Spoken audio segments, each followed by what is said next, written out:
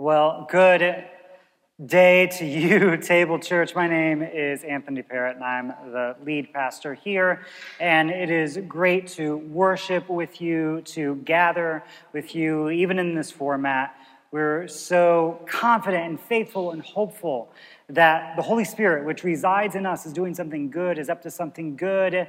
And we're grateful for our worship team. We're grateful for our worship director, Jordan, and how he leads this very incredibly talented team of folks each and every week to guide us into God's presence.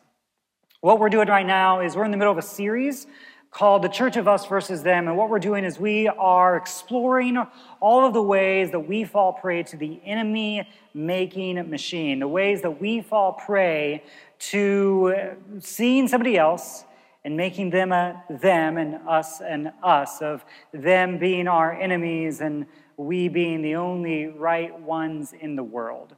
And how do we stop that enemy-making machine? Because I don't know if you've noticed, there's a lot of enemies. It seems like more and more every day for us to say who we're against, who we're for, how we're right, how everyone else is wrong. So last week, just kind of as a review, we talked about 3 ways that we know that we are caught up in the enemy-making machine. Number 1 is through banners. A banner is basically a belief, subtract, practice. You've got yourself a banner. It's something that we can say, a label that we can apply to ourselves or to someone else to say that this is what defines us, this is what makes us, and therefore there's a them and there's an us. And when we take our beliefs and we get rid of practice, then we're stuck with a banner. Another way that we know that we're caught up in the enemy-making machine is through reverse definition. When we only know who we are by what we're not. We only know what we're for by what we're against. And so reverse definition is really a way of letting other people take up rent for free in our brain and getting to decide who we are and what we're about and what we like and what we don't like. Reverse definition is really a way of letting yourself become enmeshed in somebody else. And then we really know that we're deep into the enemy-making machine when we fall prey to perverse pleasure, schadenfreude, the idea of getting enjoyment out of someone else's pain. And that means that in some way our well-being becomes dependent on someone else's lack of well-being. We feel good about ourselves if someone else loses, if someone else fails, if someone else is proven wrong, if somebody else doesn't feel good about themselves. So those are 3 ways that we talked about last week about how we fall into the enemy-making machine. And we've got 3 big topics that we're covering over the next 3 weeks. So this week we're talking about how to use the Bible to make enemies. Next week we'll talk about how to use salvation and conversion to make enemies. And then the week after, the Sunday after, the Thursday and Sunday after the election, God help us all, we'll be talking about how politics and the church help us make enemies. So you can be praying for me, and that one I'll be like, one of the most difficult sermons just ever for me and every pastor in the country. So let's this week talk about Scripture, how we use Scripture to make enemies. Because the Bible is the number 1 way, and at least what I've seen, what I've experienced, the Scripture is the number 1 way that Christians love to make enemies of other Christians and other non-Christians.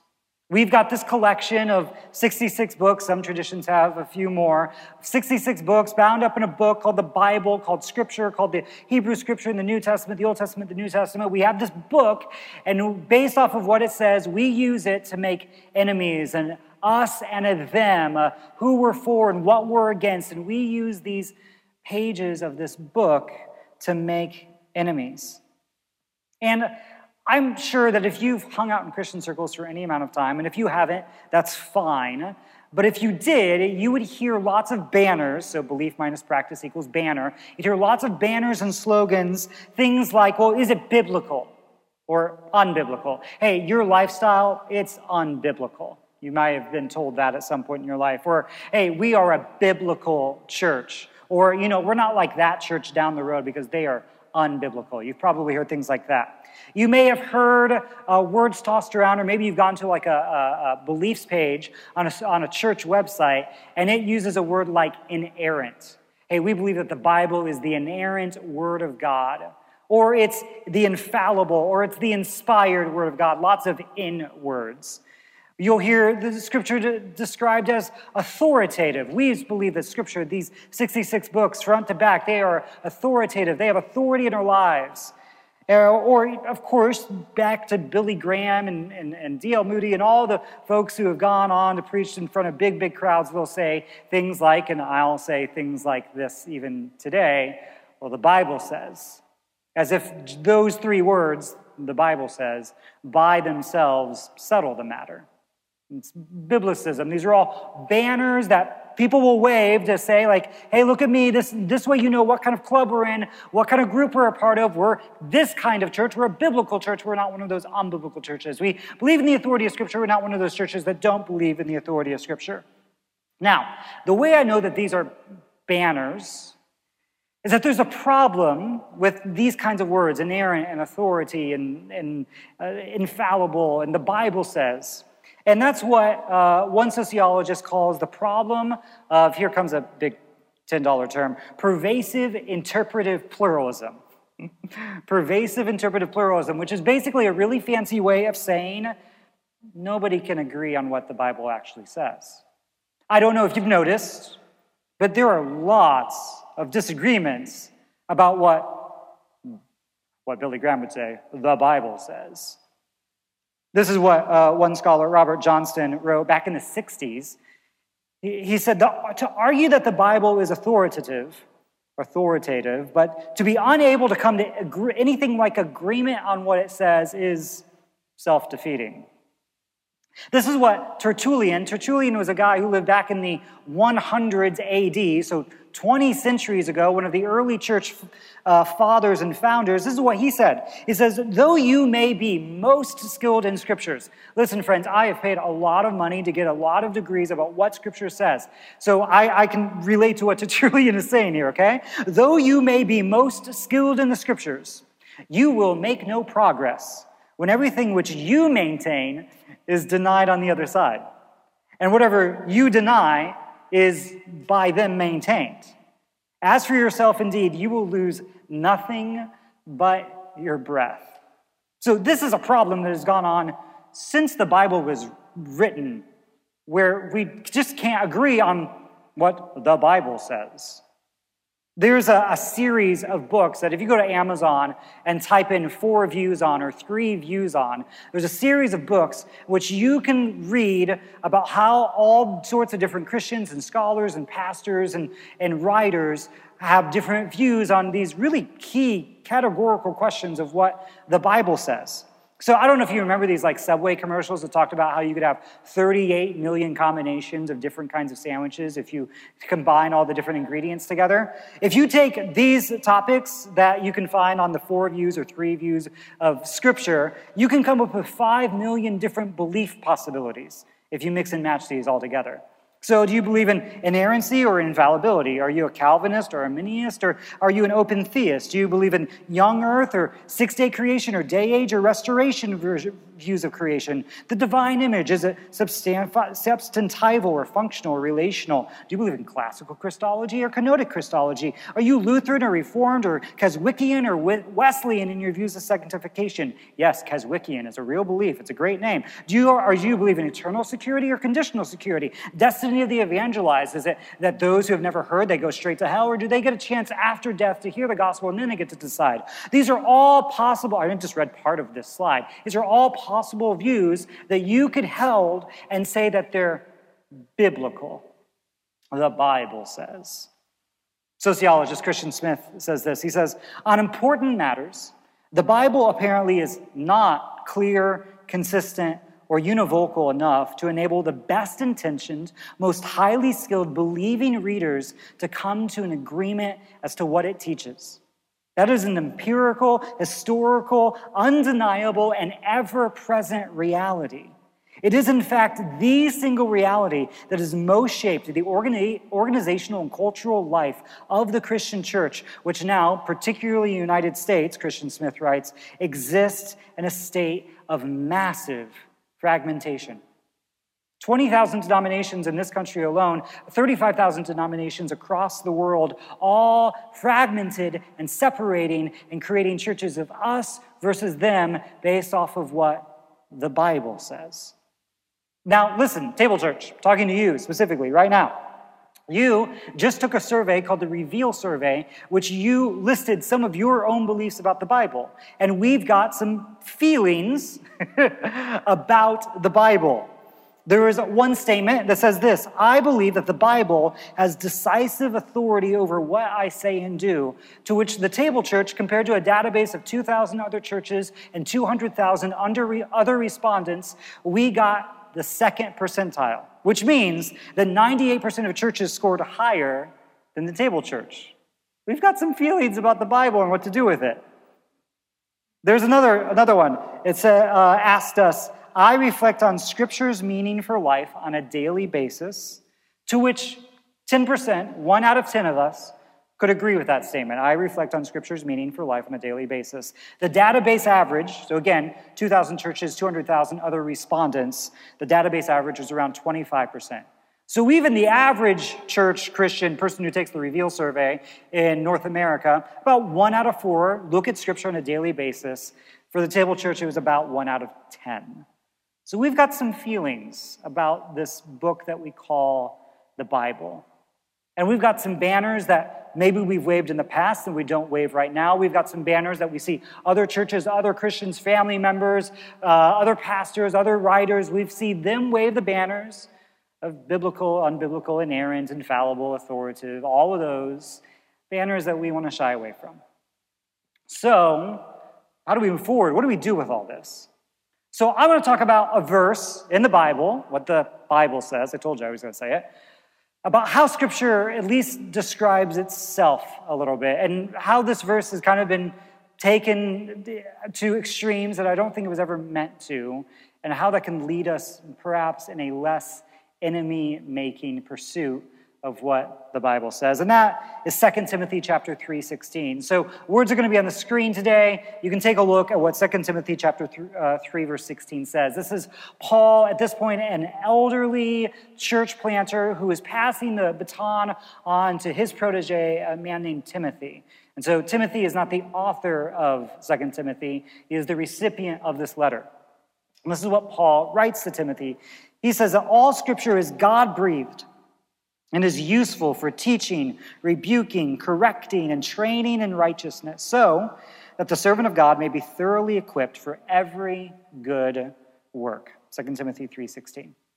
So I've got 3 words highlighted here: God-breathed, useful, and equipped. That's going to be the structure of what we're talking about. So let's talk about that first phrase, God-breathed. Depending on the translation that you might have, you may see the word inspired, something like that. Every piece of Scripture has the inspiration of God or God-breathed. And the original word in the Greek language with which the New Testament was written in, it's theopneustos. Theopneustos, God-breathed. And pneustos is the word used in the New Testament for wind or spirit.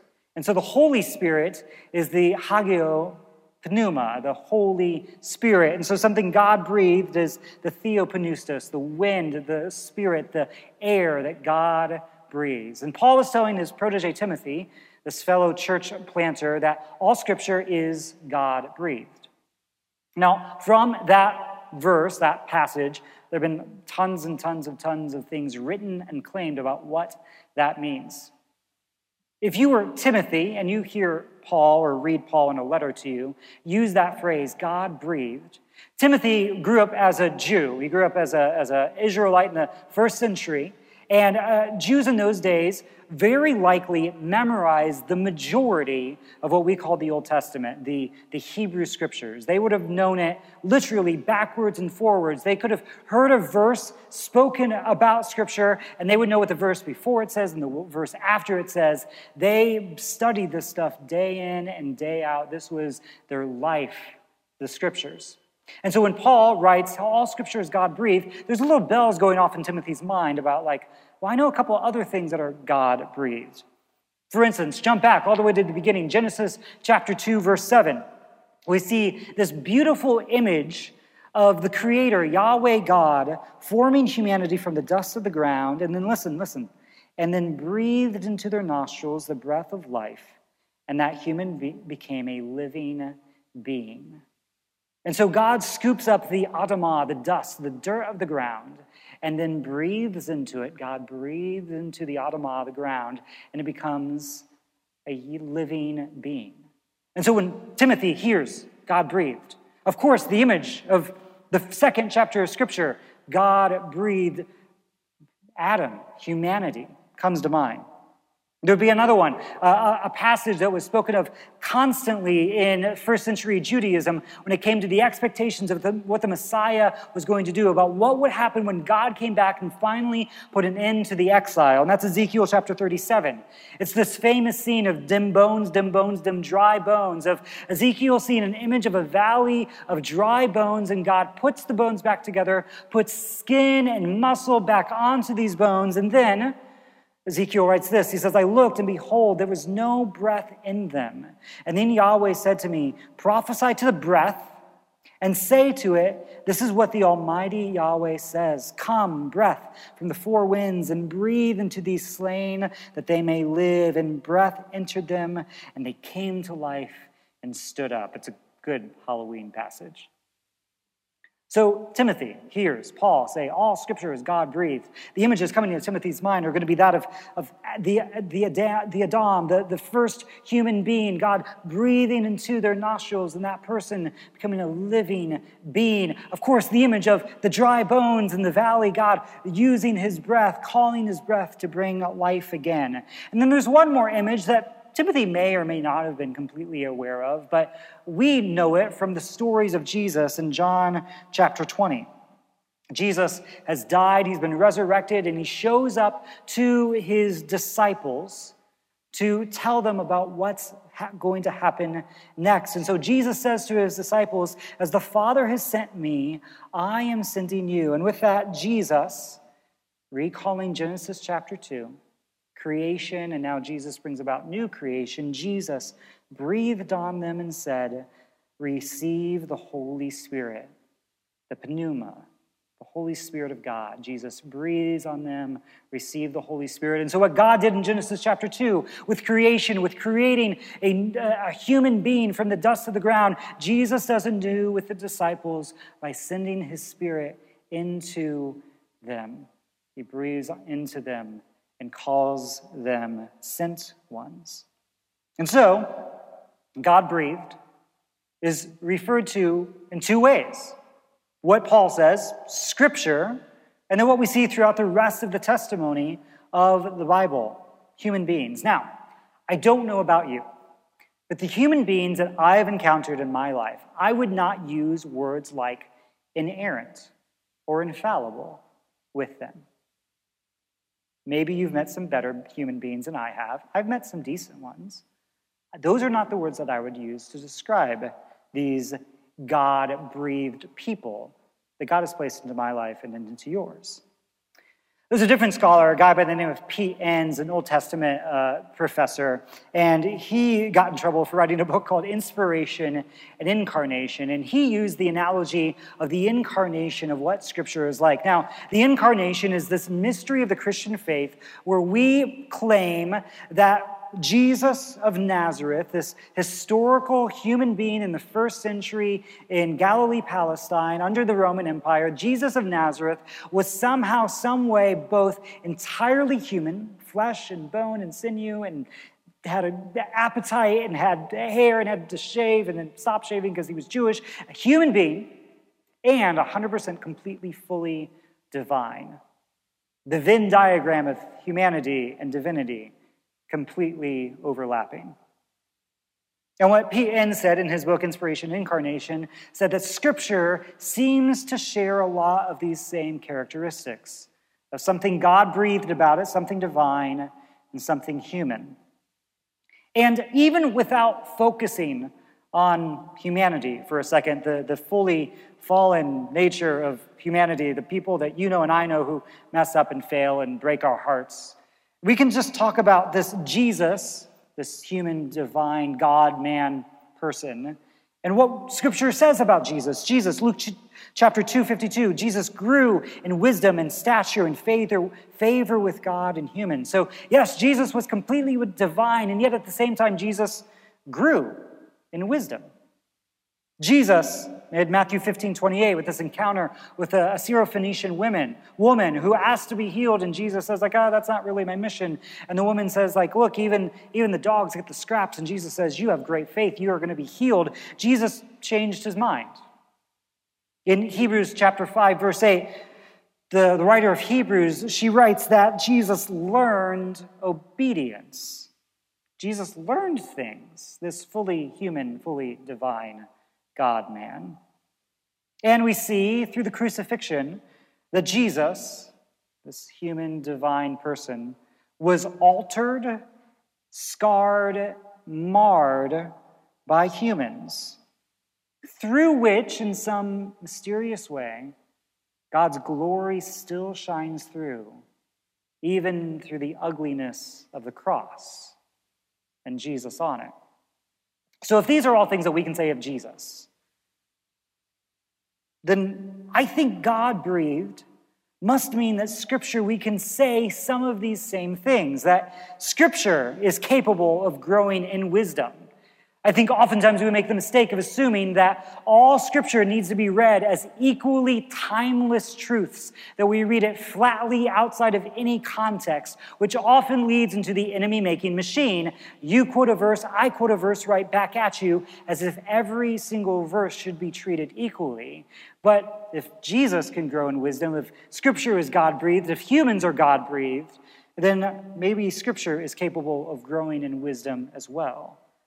Maybe Scripture is capable of changing its mind, of stating and thinking and presenting one thing, and then over time, perhaps presenting or thinking another. It's capable of learning. If Jesus was capable of learning wisdom, of learning obedience, like Hebrews chapter says, is it possible that Scripture is also capable of learning, which I don't know your definition of learning, but it basically means it didn't know something and then it did know something. And this is not controversial language. Paul says this all the time about the mystery of Jesus showing up on planet Earth, that the mystery was revealed in ages past, and now at the culmination of the ages, the Apostle Paul writes, the mystery has been revealed. Is it possible that Scripture, just like Jesus and the ugliness of the cross, was also altered and even marred by humans, that God's glory can still shine through? So when we read that word, God-breathed, all Scripture is God-breathed, 2 Timothy 3:16, all Scripture is God-breathed, inspired, whatever word you want to use, let's not fill that word with a bunch of meaning it was never meant to have. That somehow Scripture can't grow or learn or be marred by humanity. So Scripture is God-breathed. Number two, Scripture is useful. And we still fall prey to this enemy-making machine where perhaps we've been wounded and hurt by those who wield banners like biblical and inerrancy and authority, and they wield those words against us. And so our reaction is to say, well, Scripture is just worthless. What's the point? Let's just move on with our lives. The verse says that Scripture is useful for teaching, rebuking, correcting, training. Scripture is up to something to shape us and form us for good. And many of us, we've been so hurt that we want to say, well, maybe that's just not true anymore. But when we do that, we're ignoring a large part of history. And we don't have time to go into all the nuances of this tonight, but I want to present, at least suggest the case that Christians, people who said something about the Bible being God-breathed and useful, Christians were the folks who were up to some of the first soup kitchens in history, and hospitals, and homeless shelters, and hospice care, and infant adoption, and prison reform, and not having discrimination about who got what kind of care or kind of food, or labor laws. It was Christians, people who said that Scripture was useful, who were some of the revolutionaries, some of the folks who clicked society and civilization forward in meaningful ways because they looked at Scripture and said, there might be something useful here. Now, that's not to deny the many times where folks did the opposite, wielding a Bible in hand and used it to hurt and to harm and to marginalize and to bring scarring to civilization. But just because that's true doesn't mean that the other is not.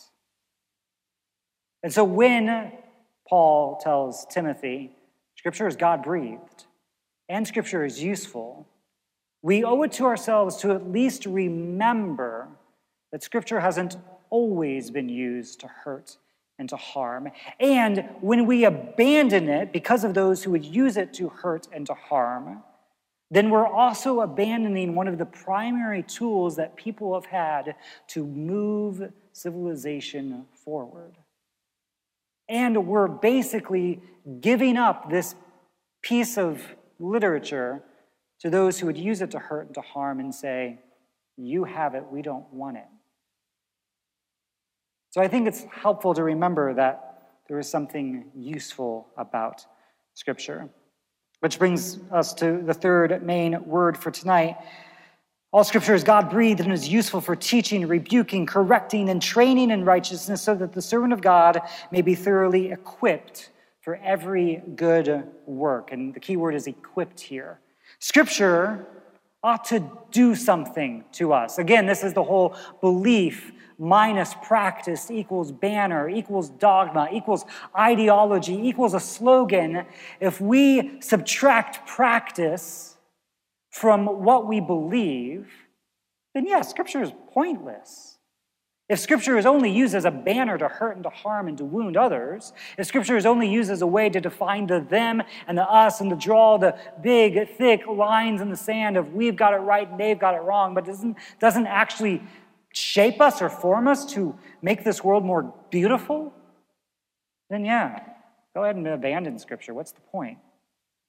If Scripture is not forming you to be more joyful, peaceful, patient, kind, good, faithful, gentle, self-controlled, I would add just and justice-seeking kinds of people, it's just become a mere enemy-making banner. So, how do we move forward? I don't know if any of you all remember English class, but you may have learned about the 5-act drama. Shakespeare often used a 5-act drama in his plays, and it's still used in movies and musicals today, where 5-act drama begins with prologue, the opening, the thing that sets up what's going to happen and what the show is about. There's the prologue, and then that moves into conflict. Something has gone wrong. Something is deterring our heroes, our protagonists from their goal. They have messed up or somebody else has messed up, and now they have to figure out what they're going to do about it, which leads to rising action and rising tension. What's going to happen? Will they succeed? Can they figure it out? Things keep going wrong and things keep getting worse, which then leads to the climax of the story where we know, okay, at last our heroes have succeeded in what they are meant to do, and then that leads to what's the French call denouement, the resolution. Okay, after the climax, what now are we left with? How will things finally conclude?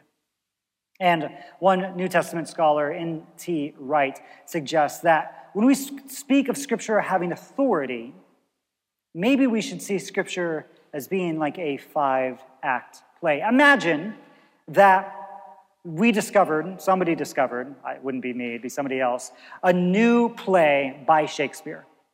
And what we had with this play was Acts 1 through 4, prologue, conflict, rising action, climax, and then a big gap of missing text, and then a little bit of the conclusion, a little bit of knowing how the end of the story is. So what would you do with that play? N.T. Wright suggests you would give it to a group of well-trained, some of the world's best Shakespearean actors. They've acted in all the plays, they've studied Shakespeare, his quirks, how he writes his characters, what his characters are like, how he likes things to rise and fall and the tension of the story. And you would hand it to them, have them master it, learn it backwards and forwards, and then you would say, and then improvise the ending. improvise the final act. And the actors, knowing what they know about the story writer and the storyteller, and knowing what they know about what the first 4 parts of the story are about, could then improvise that final act, also knowing how the story ends. And they couldn't start doing scenes from like Death of a Salesman or Hamilton. They couldn't just start a new show. They'd have to stay faithful to what had come before. And so N.T. Wright suggests that we understand Scripture as a 5-act drama as well. You have Genesis chapter 1 and 2. You have creation, the beginning of the story, the prologue, where everything is set about how the world is meant to be. And then there is conflict and drama, and there's a snake and a tree and a fruit and 2 people who rebel. And it's not just a story of what happened, but what still happens with people. And then you have God initiating the great rescue of creation through Abraham and Isaac and Jacob and the nation of Israel. And there's rising tension, and they seem to be moving in the right direction. And then they take 2 steps back, and there is the rising tension of the story. And then you at last meet Jesus, who nothing makes sense about Jesus unless you know the beginning and the middle of the story, who comes as the climax of Israel's story to be at last God in the flesh, the portable temple walking around, and then God himself dying on the world's behalf, and then coming back and saying to the church, now finish the story. And so we as the church are now the improvisers. We as the church are the ones who need to know the story and need to know the storyteller so that we can faithfully improvise our way to the conclusion. Now, the act of improvisation does not mean that we get to make it up from nothing. It doesn't mean that we ignore what happened in the past. Say you were a really big fan of sycamore trees. You loved them so much. You loved them so much that every acorn you saw, you threw it away. It would make no sense. Say that you had a baby, and the baby at last becomes a toddler, a 2 or 3-year-old, and they can walk and they can talk a little bit. Your happiness at that toddler stage isn't to go back and delete every photo you have of the baby. And so our work as Act 5 improvisers is to become that much more diligent in understanding where we came from so we can have any hope of knowing where we're going.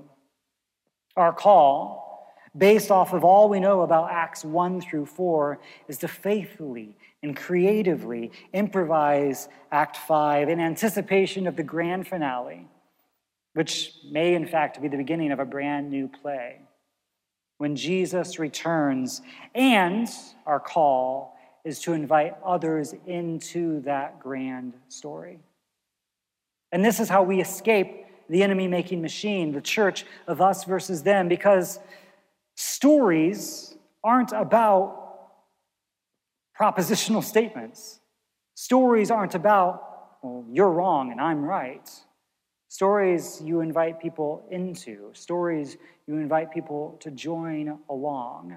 And so we escape the enemy-making machine by refusing to use the story as a weapon and just piecing out when someone tries to use it as a weapon against us. Our call is to be faithful storytellers with a group of improvisers that we gather with us so that we stay faithful to the story and to the storyteller.